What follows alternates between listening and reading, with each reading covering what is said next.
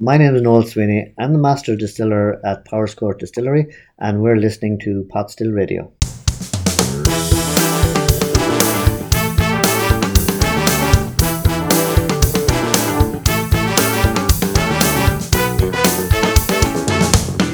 This episode is brought to you by our sponsors, the Irish Whiskey Magazine, the only magazine in the world dedicated to sharing the exciting news, lifestyle and spirit of Irish whiskey. You can find out more at irishwhiskeymagazine.com. And the Tua Glass, a contemporary nosing and tasting glass, a symbol to unify Irish whiskey drinkers across the world.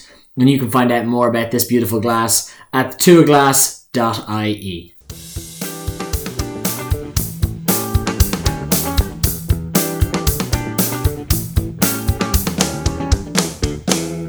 Díobh Glare, Fulchigli on Seo é Pot Still Radio, is me sé Maiho Haley, agus iniu Tomain Seo in Driglawn, Powerscourt, le na Drigador, Noel Sweeney. Welcome to Pot Still Radio. As always, my name is Matt Healy.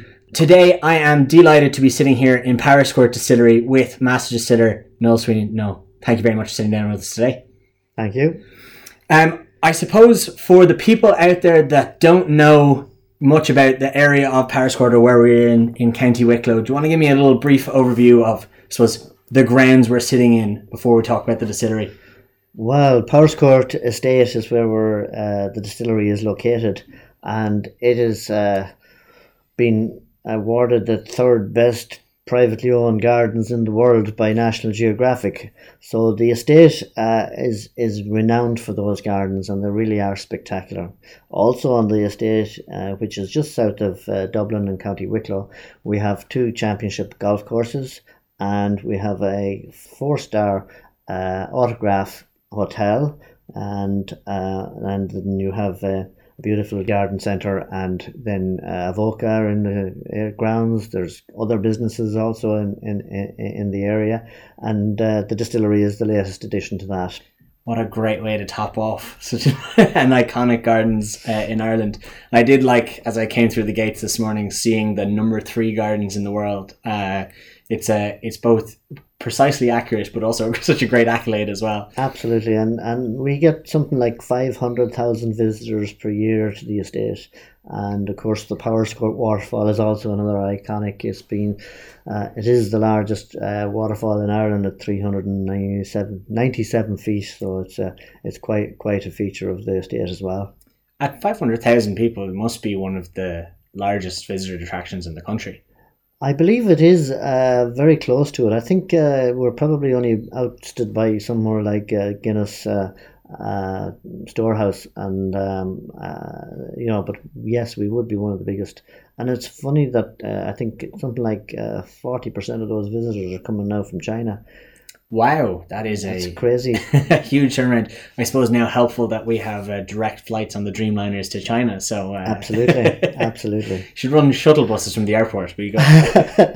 Yeah, well, I think that the coach tours do very well, and also the fact that we have the cruise liners coming into Dublin in recent years as well, because they are always looking for somewhere to visit and somewhere to go that's not 100 mile away from the port. So if they pull into Dublin, it's only 20 minutes from Dublin port out to here, depending on the traffic, I might add. Yeah. Well, I suppose iconic grounds, to be honest, coming in here, what a building. Like, this has just absolutely blown me away. Do you want to tell the people listening kind of what kind of building we're sitting in here? Well, originally there was a mill house built here, dates back to the 1700s, and it was used for various things, including milling flour, but also as a sawmill. And it was powered from about 1902, I think, with a water wheel, which is actually still, well, it's not a water wheel, a water turbine, which is in the foundations of the building, and that's still visible here today. And we've put a glass roof on that, and you can walk across and look down to see the original water turbine. And that was, as I said, powered by water from the reservoir, which is on the estate. The same reservoir powers the famous waterfall, not waterfall, but the water fountains. And also they use the water to water the golf courses here. The water we're using for the distilling is from a well underneath the estate, because Powerscourt, if you ever have a look at it, it's kind of built on an aquifer where all the water drains through the soil and down into the ground, and there's massive resources of water there. It's good to have such natural abundance of water beneath any distillery, but yes, great essential, I would say. Exactly.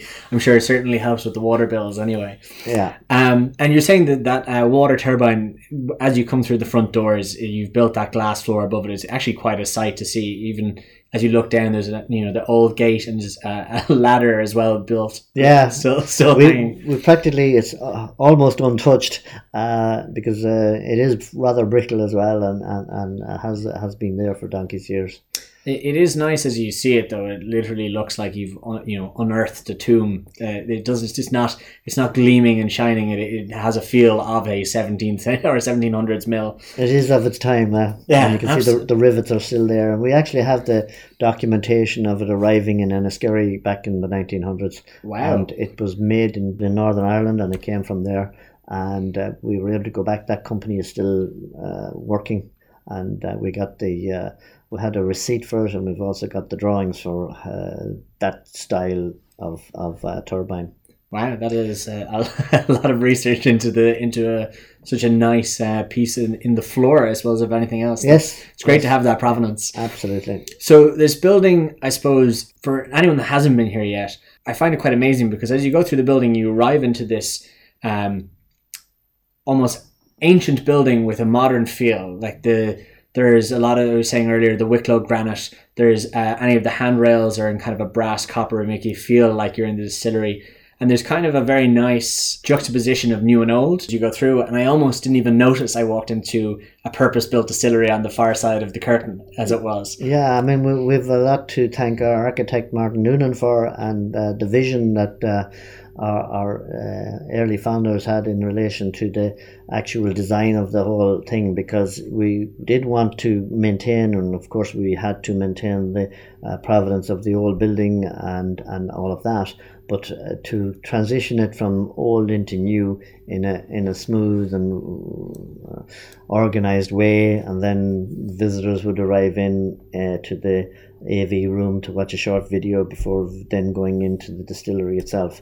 But the distillery is purpose-built, brand new, quite a task to get everything done on time, and we were very fortunate that was the way things worked out. We literally got planning permission in July, the usual notice of so many weeks to get started, and then we started production the following June. So from going from a relatively green area for the back of the mill house to get the distillery up and running was quite an achievement. That must be a record in Ireland at this point.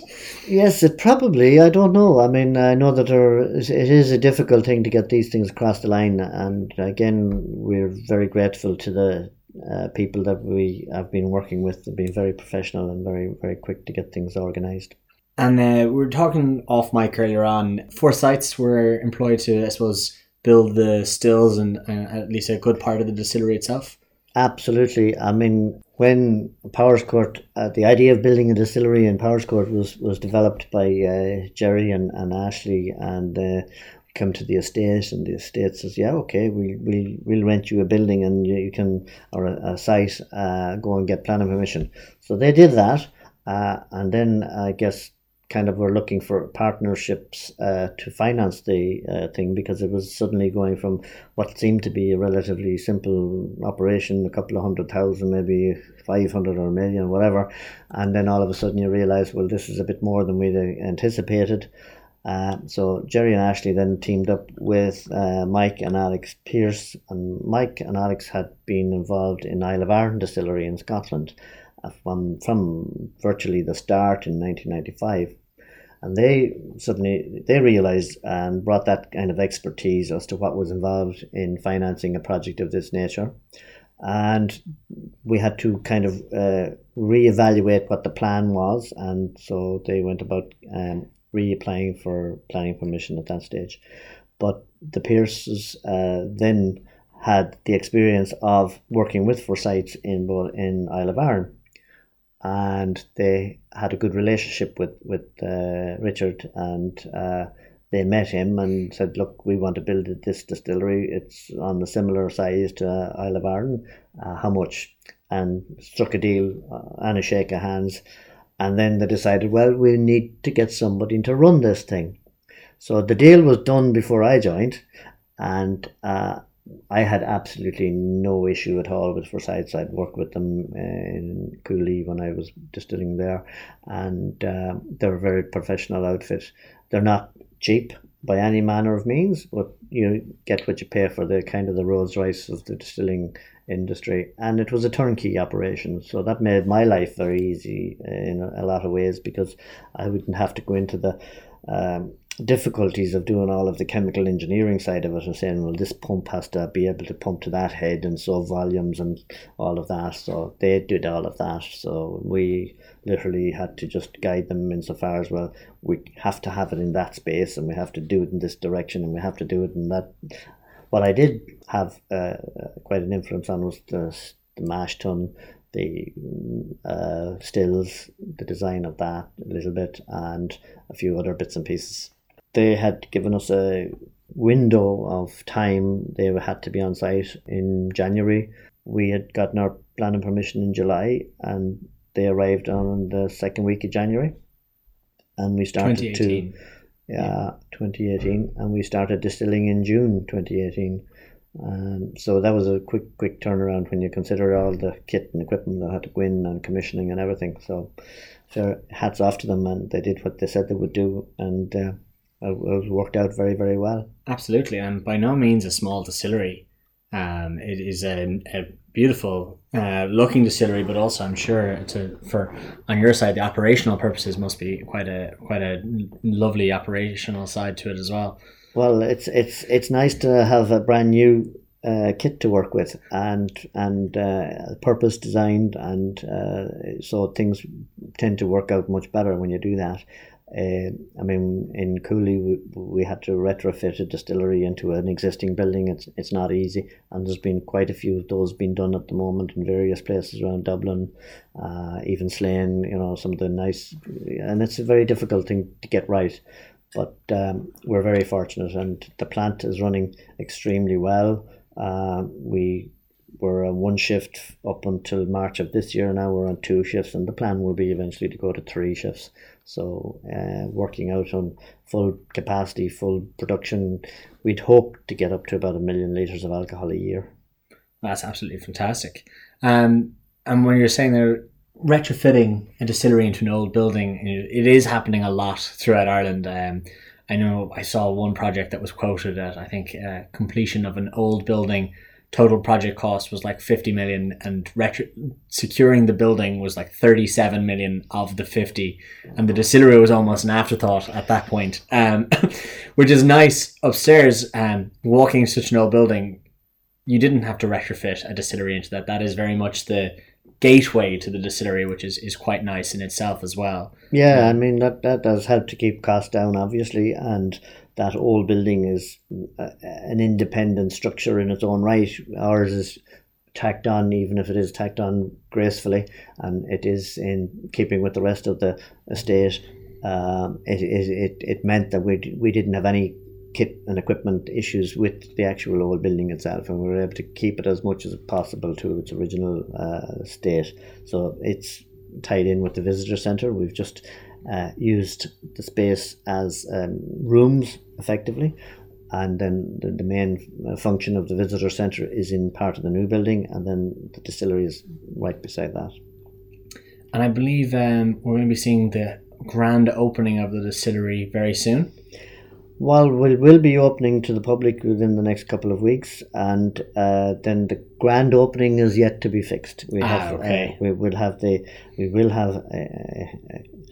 bells and whistles and trumpets and God knows what else we can put in to make it quite a day, and we're looking forward to doing that sometime perhaps during the summer this year. That would be absolutely fantastic. The sun shining in the middle of Powerscourt Gardens. Sure, there couldn't be a better place in Ireland to be holding a grand opening. Yeah, I mean, it is a lovely place to be, and you've got these beautiful tall trees all around the place, and the setting is idyllic. So to jump from slightly from the production end to the hospitality end, we're sitting in a grounds that has visitors of somewhere around 500,000 visitors per year. I suppose 2 questions. What, in terms of footfall, do you guys project to be getting? And if you are a visitor here, what can people expect when they walk in? Well, we're kind of pride ourselves in Powerscourt that we would have everything up to a very high standard. I don't think we'd be able to cope with 500,000 visitors in the distillery, but we would not year one anyway. Maybe. Not year one anyway. Yes, we might have to do a few modifications here or there, but we have tours available and they can be booked online at our website, and we would be facilitating groups from in around 12 to 15 at a time. And depending on the tour that is booked, you can have maybe a 15-20 minute tour or maybe up to half an hour. So that's the kind of turnaround we're expecting. We're budgeting for something like around 30,000 visitors a year kind of figure initially anyway, and see how it goes from there. But certainly in the last few weeks, as visitors are arriving into the estate, there's literally a queue of people going over and back across the windows every few minutes, looking and seeing what's in there and when are you opening and all the rest of it. So the quicker we open, the better. I think it's going to be a very interesting season. Yeah, as I approached the doors this afternoon, there were 2 people trying to get their glimpses in the window. Yeah. And I suppose as I arrived as well, I believe Alex Pierce was actually showing around a group of German tourists who just happened upon the distillery. Yes, I mean, that's one thing about Alex. He's very hospitable and a really nice guy to work with also. And he just can't resist the opportunity to talk about the distillery because he's extremely proud of what we've achieved here, and as we all are. I mean, when you do come into the distillery, you've got this lovely foyer to enter into. We've got a lovely glass porch, and that's one of the reasons it's only been finished this week, so we'll be open as soon as that's up and done. And then you have a look at this water wheel. There's an area for looking at a bit of the history and somewhere to have a walk around. And once you book a tour, then you will be directed up to the AV room where we show about a 10-minute video. It's not too long, it's just enough to give you a taste of what we have here. And from the AV room through the distillery, we've also very fortunate that we have our warehousing on site. So once you've seen the process from milling, mashing, fermentation, right through the 3 stages of distilling, and then onto the warehouse where we show people as well how we fill casks. You can get that beautiful aroma when you walk into a relatively full warehouse. We've already got something like 1,700 casks maturing in there already so far. So, and that's of new spirit. That's of new spirit only, yes, since last June. And then come from there back in to do a tasting. And we've gone to a very high spec in the visitor centre, so the tasting rooms are quite luxurious. You get the opportunity to taste the 3 brands we have out there at the minute, from the Cullen range of the blend, the 10-year-old and the 14-year-old single malt.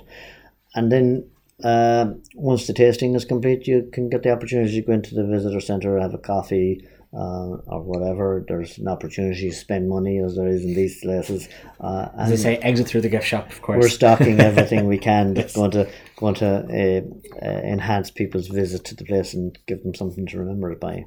We've also got a full bar license upstairs. We have a bar and function rooms as well, and we can do a bit of corporate entertaining.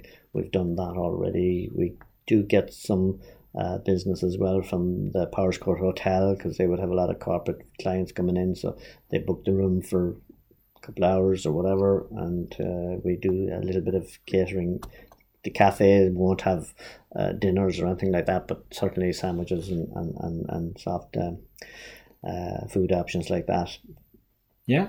So it's all, we hope it'll appeal to a lot of people. Absolutely. And I suppose you touched on there the 3 expressions you have already. You have your premium blend, 10-year-old single grain and 14-year-old single malt. That's right. I want to ask you one question about those, because as far as I understand, you were the person that distilled those, while not here, but previously in Cooley. And I suppose that must give you a funny, I don't know, a kind of a dual ownership of it in a way.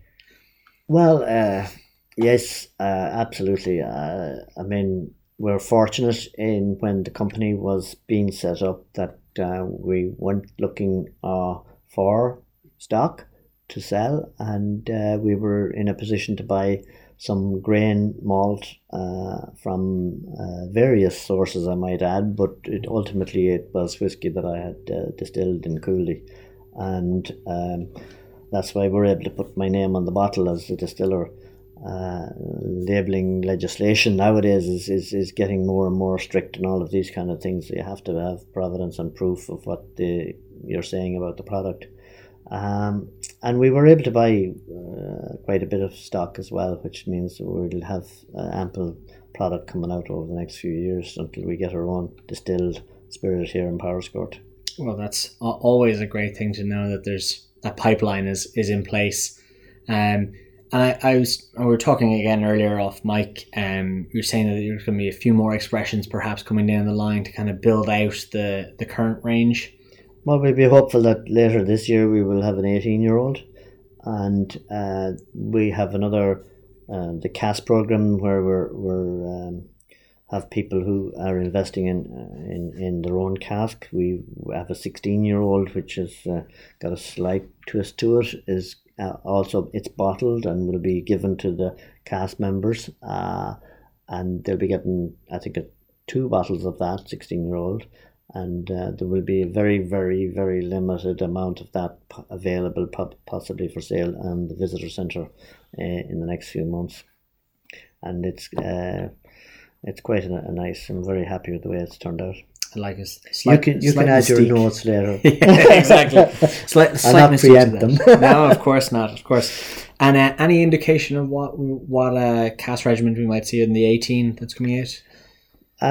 We haven't finally decided yet. I mean, we had the stock that we bought is dating back from 2000 right up to 2005 vintages of malt.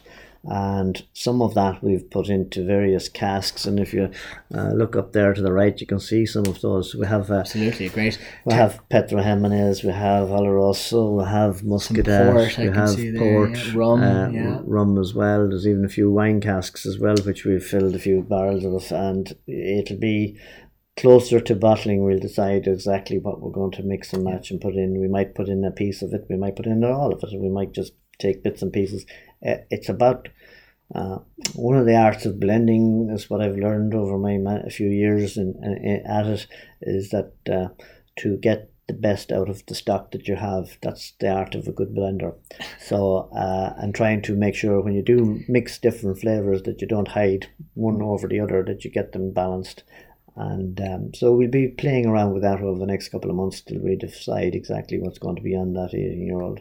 And then, of course, there's always the opportunity to bring out those as single cask finishes as well. So it's exciting times ahead. Absolutely, a lot of scope. Yes, yeah, and we are looking forward to the challenge. Good. And I suppose in terms of the actual business itself, would people expect to see them abroad? Have you been exporting to many countries? Is it Irish only for the moment and then building from there? Yeah, well, we just launched the product just before Christmas. We're negotiating at various distribution deals here, there and everywhere. Nothing has been finalised as of yet.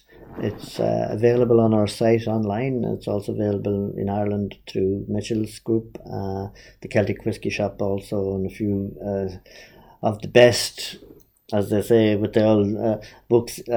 It's the same here. Some of the better off licenses will be stocking it in some of the really best bars in the country. Very good. And I suppose the Fercullen name, we're saying perhaps people would have expected the first release to be called Powerscourt as per the grounds, but tell us about the name Fercullen. Fercullen is it's an Englishized version of the Irish Fir Cullen, which was the name to the lands really between Tala and the Wicklow Mountains, and it was in relation to the the Men of the Wicklow Hills. And if you were to Google for Cullen, the first thing that'll come up is Powerscourt Estate.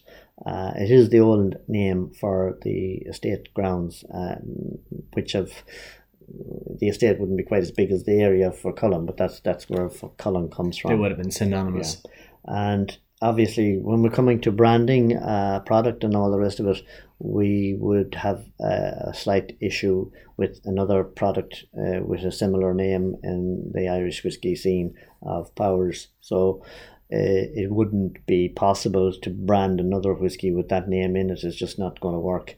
And so while we are able to sell on the estate the Powerscourt label, it wouldn't be a brand we'd be able to have abroad or in the general release. But there will be a Powerscourt whiskey, and it will be of the spirit made here in time, and it will be only available on the estate for the foreseeable future anyway. Fair enough. I mean, quite a diligent response to to. Yeah, well, we do still have quite a lot of Powerscourt branding on the bottle, but the actual brand itself, we're not. It wouldn't be fair to put Powerscourt and try and steal some of their thunder, as it were. But of course, yeah. We'll see how that goes. And you say a lot of branding on the bottle, beautifully bespoke bottles as well. Delicate sugar loaf embossing on the front and the great Powerscourt Distillery on the back was something we were admiring there earlier. Yeah, the logo and all that kind of thing, a lot of thought goes into these things. I'm not the marketing guru of the company, as I say, I'm the production guy, but the sugarloaf motif, as it were, the line, I always think it's going to be a bit like the Nike line. Everybody at some time will recognise it as, oh, that's the Powerscourt Distillery, because it's the sugarloaf, the outline of the sugarloaf, and then the rest of the thing is related to the estate as well, because when you enter Powerscourt Estate under the great arch coming in the main entrance, there's an eagle on top of that. So we've put an eagle on the logo, and around that then, and part of that we have a lot of a filigree of relating to the kind of ironwork that is, some of the gates that are around the estate are just magnificent and beautiful, and that is to represent that as well as other bits and pieces within the logo, and so it's all very fitting. It all ties together so beautifully. Yes. So I suppose tell us, what is the production plan? What are you going to be making here going forwards, and what are you making, I suppose, at the moment? Currently, well, we are producing a single malt whiskey, spirit at the moment, obviously, and we have we're doing a little bit of double distilled malt. That's what we're actually currently doing. We will be doing some pot still malt, put some pot still whiskey in about the next 2 months or so, probably, and other options are then to maybe do a grain whiskey ourselves, but it wouldn't be your typical standard kind of grain. It's not the big volume grain. It would be grain because of the mash bill, as opposed to because there's limits on the amount of barley and malt combinations, but you could reduce the malt and get into what we call a grain whiskey. So, and also we might tick around with rye and other cereals as we go along, just to see how that works. We did a little bit of rye when we were in Cooley, and it's turned out very, very well. And also there's always the outside chance that I might get back into doing a bit of peated whiskey. You say with a smirk on your face. Well, there isn't any immediate plan to do that, but it is it may be something we'll do in the future. Who knows? And at the moment, your warehouses are filling up with lovely smells. We've got bourbons, some sherry, some other casks going on in there as well. We have Amarone, we have some nice Bordeaux wine casks as well, which we were able to source last year. They're currently in the warehouse here in Powerscourt, but as I said earlier, we have some mature stock finishing in a little bit of everything as well. Yeah, because you have to experiment with these things to see what suits the spirit we're making, and depending on how that goes, you can concentrate on one, two, or whatever, come up with a combination even that works. And if it'd be so bold, could you tell us? Could you describe the spirit you are making at the moment? What are your thoughts on it? To put you on the spot a little bit. Not at all. No, I mean, I guess where I'm coming from is over the years I've learned a lot about distilling and blending and what will make a good spirit, and also my background was in quality control management. I have a master's in total quality management, and one of the key things about quality is consistency, and also to try and remove the variances that causes issues. So you really need to start with good raw materials. There's an old saying, everybody knows that you can't make a silk purse out of a pig's ear. So if you don't have good wood, you don't have good spirit, and you don't have good conditions in which you're operating, you're going to end up with issues. There's no doubt about it. And of course, you need good staff and good people working with you. And to have good people, you have to treat them well, and they have to be happy people. And I'm a firm believer in that. There's no such thing as having, treating your people badly or whatever. I don't mean we do that or anything like it, but that doesn't work anymore in this day and age. And as I said, we get the best raw materials we can get. We have the best water. We have arguably the best climate in the world for maturation of whiskey. It's not too hot. I mean, some of the issues that you might have, well, it's not issues, but we say that Irish whiskey is smooth, and smooth for a reason. We have a moderate climate. It's not as hot as the Americas, where the likes of bourbon is matured in fresh wood, and it can be very full of tannins and it has this particular style. Our style isn't like that. You have Scotch, which arguably, well, it's about 600 or 700 miles north of here. And even this week in Scotland, they have snow, and we wouldn't have that level of cold weather here. And a lot of the reactions that go on in maturation, they don't happen if the temperature drops below 6 degrees. I'm not saying it goes below 6 in the warehouses in Scotland, but because it's cooler for longer, they don't get the same maturation as we do in Ireland. And one time I remember when I was conducting a tasting in a good few years ago, and I had a very reputable whiskey man from Scotland over tasting, and I had a single malt on the table, and he was tasting it, and he says, "Oh, that reminds me of a whiskey at an age of 8-year-old, and mine was only 4, so we must be doing something right here." And I don't know if it's the whiskey spirit we produce or whether it's just the climate, because I think you probably get an extra 2 to 3 months maturation in Ireland, and certainly south of Ireland, than you would in Scotland.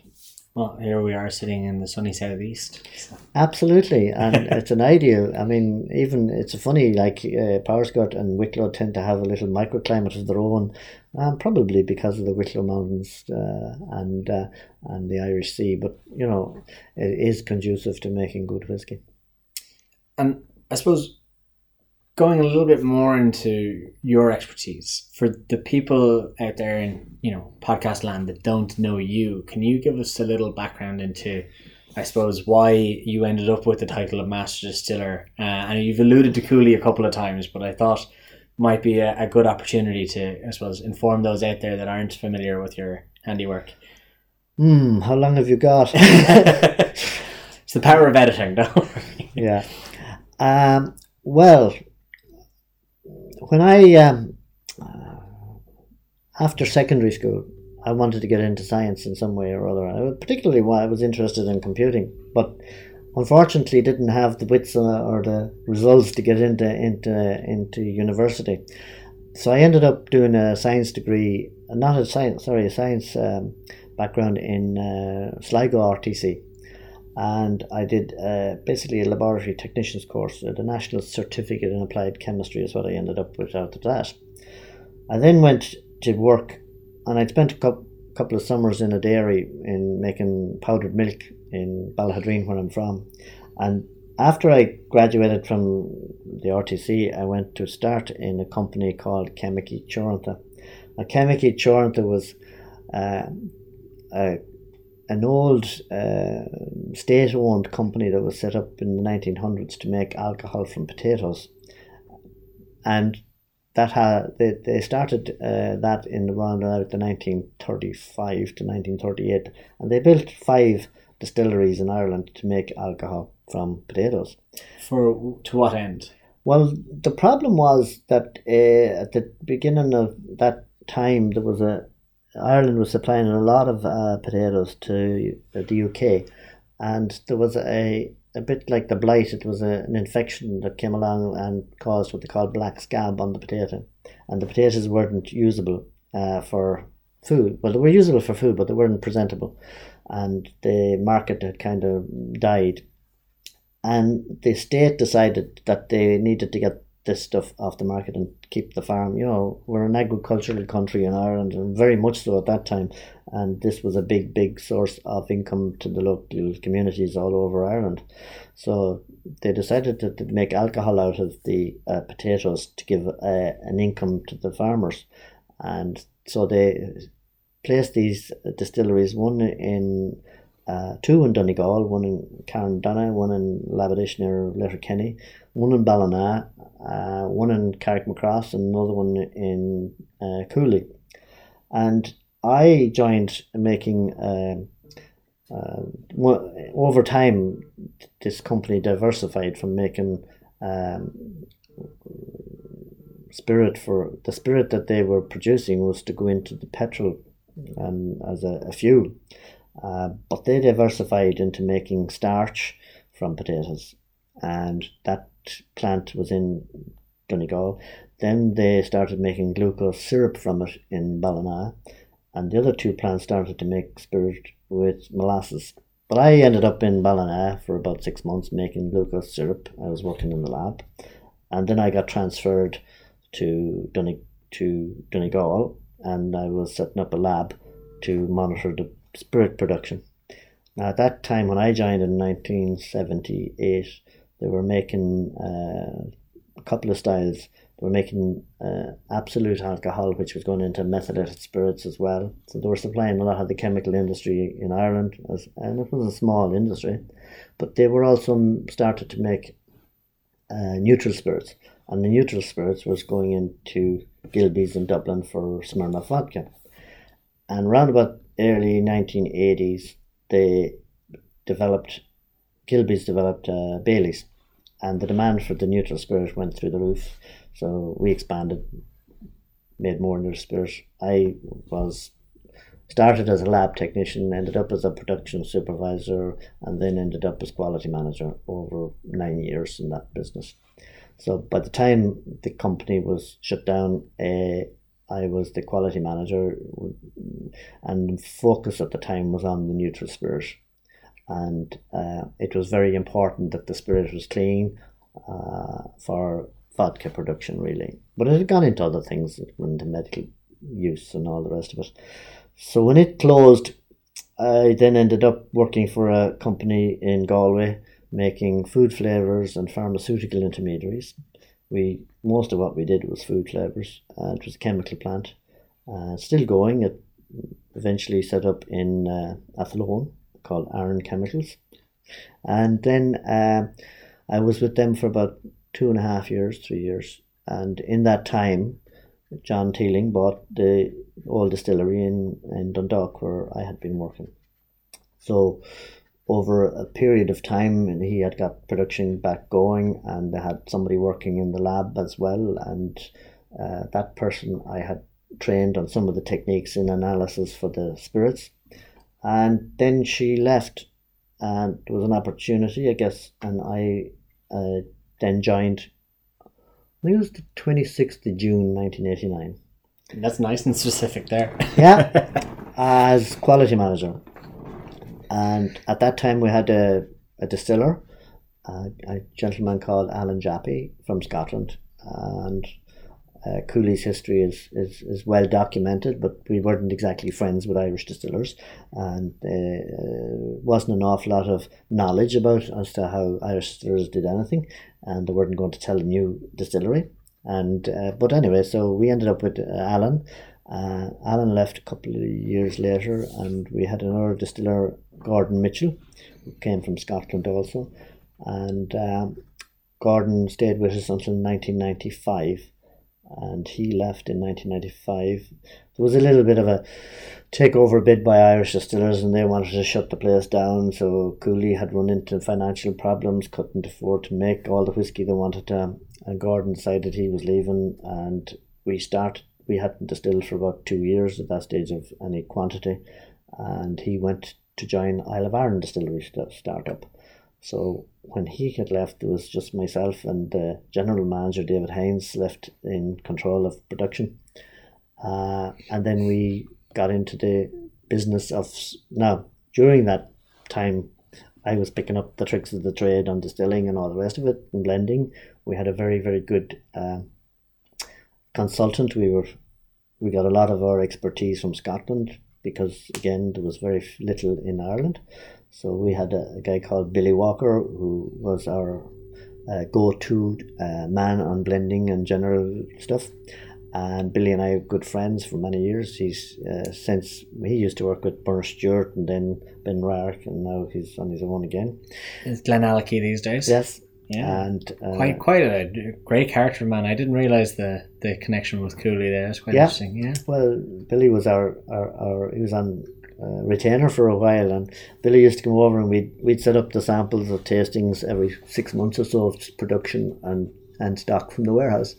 And I mean, I knew a fair bit about how to make neutral spirit clean. Brilliant. And grain whiskey has a lot to do with that, so I picked up the tasting of spirits fairly quickly. And Billy used to come. I used to set up all the samples, and I had control of the stock, and I actually did a degree in IT while I was doing all of that. And I set up a database to manage the stocks. But anyway, eventually Billy says to David one day, he says, "You don't need me anymore. Noel's okay. He knows what he's doing. And if there is anything, you can always contact me." So that's how I started into the blending of things as well. After 95, Cooley started to produce whiskies for the supermarkets. They are quite a challenge because they're very particular about what they do. But we got through that, and then we started to win awards here, there, and everywhere for some of the products that we produced. And by 2008, we picked up 4 Distiller of the Year awards from different places, from the International Wine and Spirits Competition, Malt Advocate, and some crowd called, what was it? Oh, Whiskey Maniacs, yes, that's a name. And then we did very, very well with the products that we brought out, and we're very fortunate. So that's more my background in whiskey. As I say, in 2011, then Cooley got taken over by Jim Beam, and then 2013, Jim Beam got taken over by Suntory. Jim Beam, while I was with them, right up until I left in 2016, learned an awful lot about. They were very much into efficiencies, cost reduction, getting everything right on that front, investing in good equipment. I mean, one of the issues we had in Cooley was we never had a big budget to spend a lot of money on brand new stuff. So we were on some bits and pieces had gone past their best, but we managed to make good whiskey. And then Suntory came along, and their focus kind of shifted then from the big volume. They have more of a real keen sense of what quality is all about.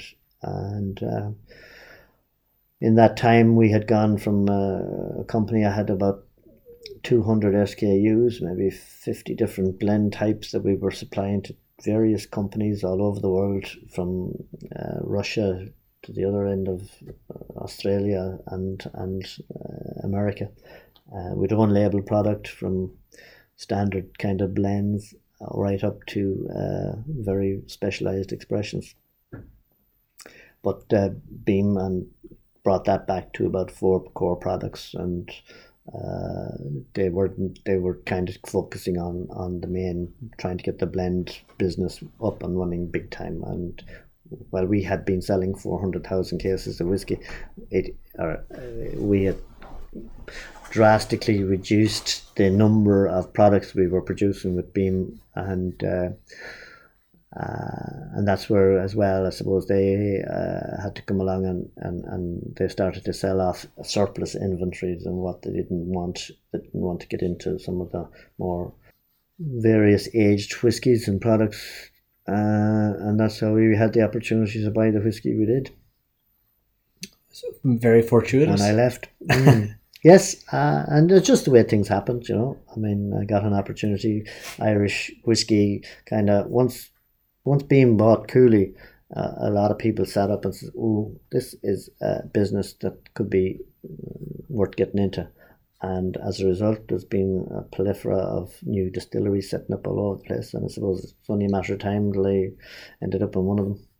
I suppose I'd be interested in your take. I often think that Cooley was supplying so many places, so many people, so many different, brands. And when I think, Jim Beam kind of turned that tap off, almost if it wasn't for that, I don't know if we'd have so many distilleries in Ireland. The supply kind of stopped almost overnight, that maybe pushed people who would have been not happy in brands, but there was a safety in being brand owners into the world of distilleries, more so to secure their own stocks. Well,